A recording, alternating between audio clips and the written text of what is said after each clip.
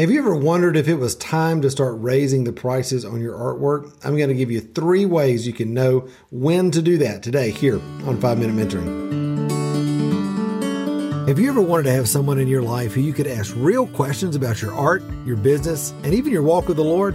Well, that's exactly what we do every Friday here on 5-Minute Mentoring, where I answer one question from one of my awesome podcast listeners in order to help you start really thriving as the artist you know God created you to be.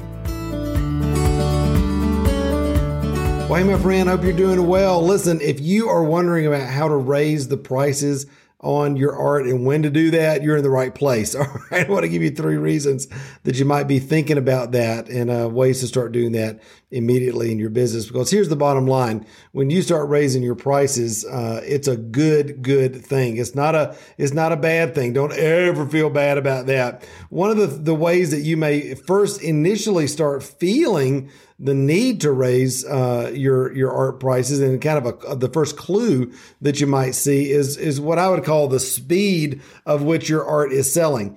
If your art is just selling, like every time you put something out, man, people just see it and boom, it's selling. There's no pushback. Your inventory is just flying off the shelves. You can't keep up with the amount of production and the amount of commissions that you are creating. Guaranteed, it's time to raise your prices. You're leaving money on the table, essentially.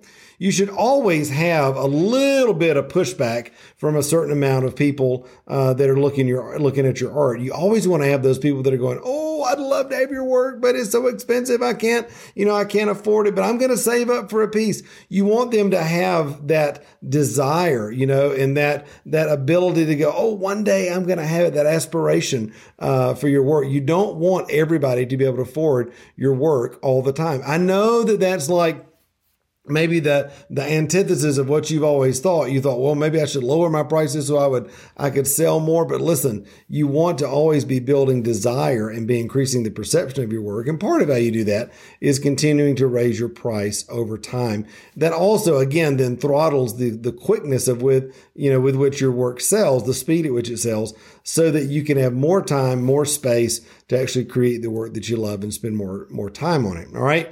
I always tell people in my mentoring program, listen, if you are selling, if you got to sell 10 $100 pieces versus one $1,000 piece, it takes a lot more time to create 10 $100 pieces than it does one $1,000 piece. It takes a lot more time to find 10 clients to buy $100 pieces than it does to wait on that one client that's going to buy the $1,000 piece. All right. Super important.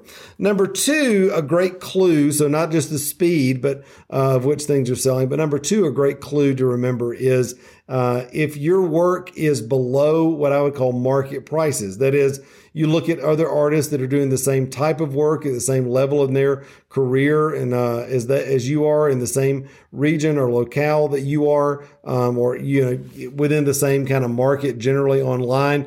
If you are way below or even significantly below, other artists, it's time to raise your prices. Again, perception is a major part of why people do and don't buy art.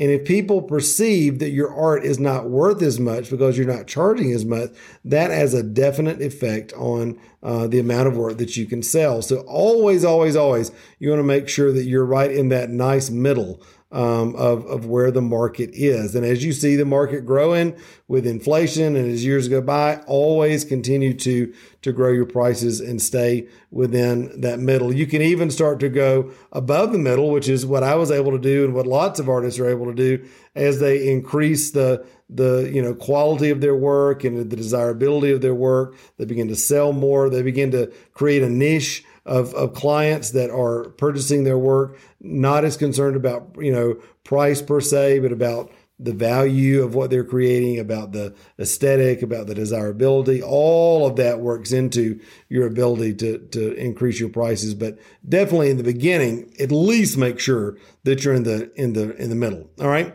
Thirdly, then I would say if you are your work is selling at a good pace, if you're in the middle or a little bit higher, but you're still not making the money that you need to make to survive, that is, You've not followed my pricing formula that's in my How to Price Your Art book. You're not putting in profit in every sale. You don't have enough money to actually pay yourself or actually have the profit to grow your business, to maybe add a studio assistant or add the help that you need or buy the supplies or time, maybe the studio space, then guaranteed, again, it's time for you to start thinking about raising your prices.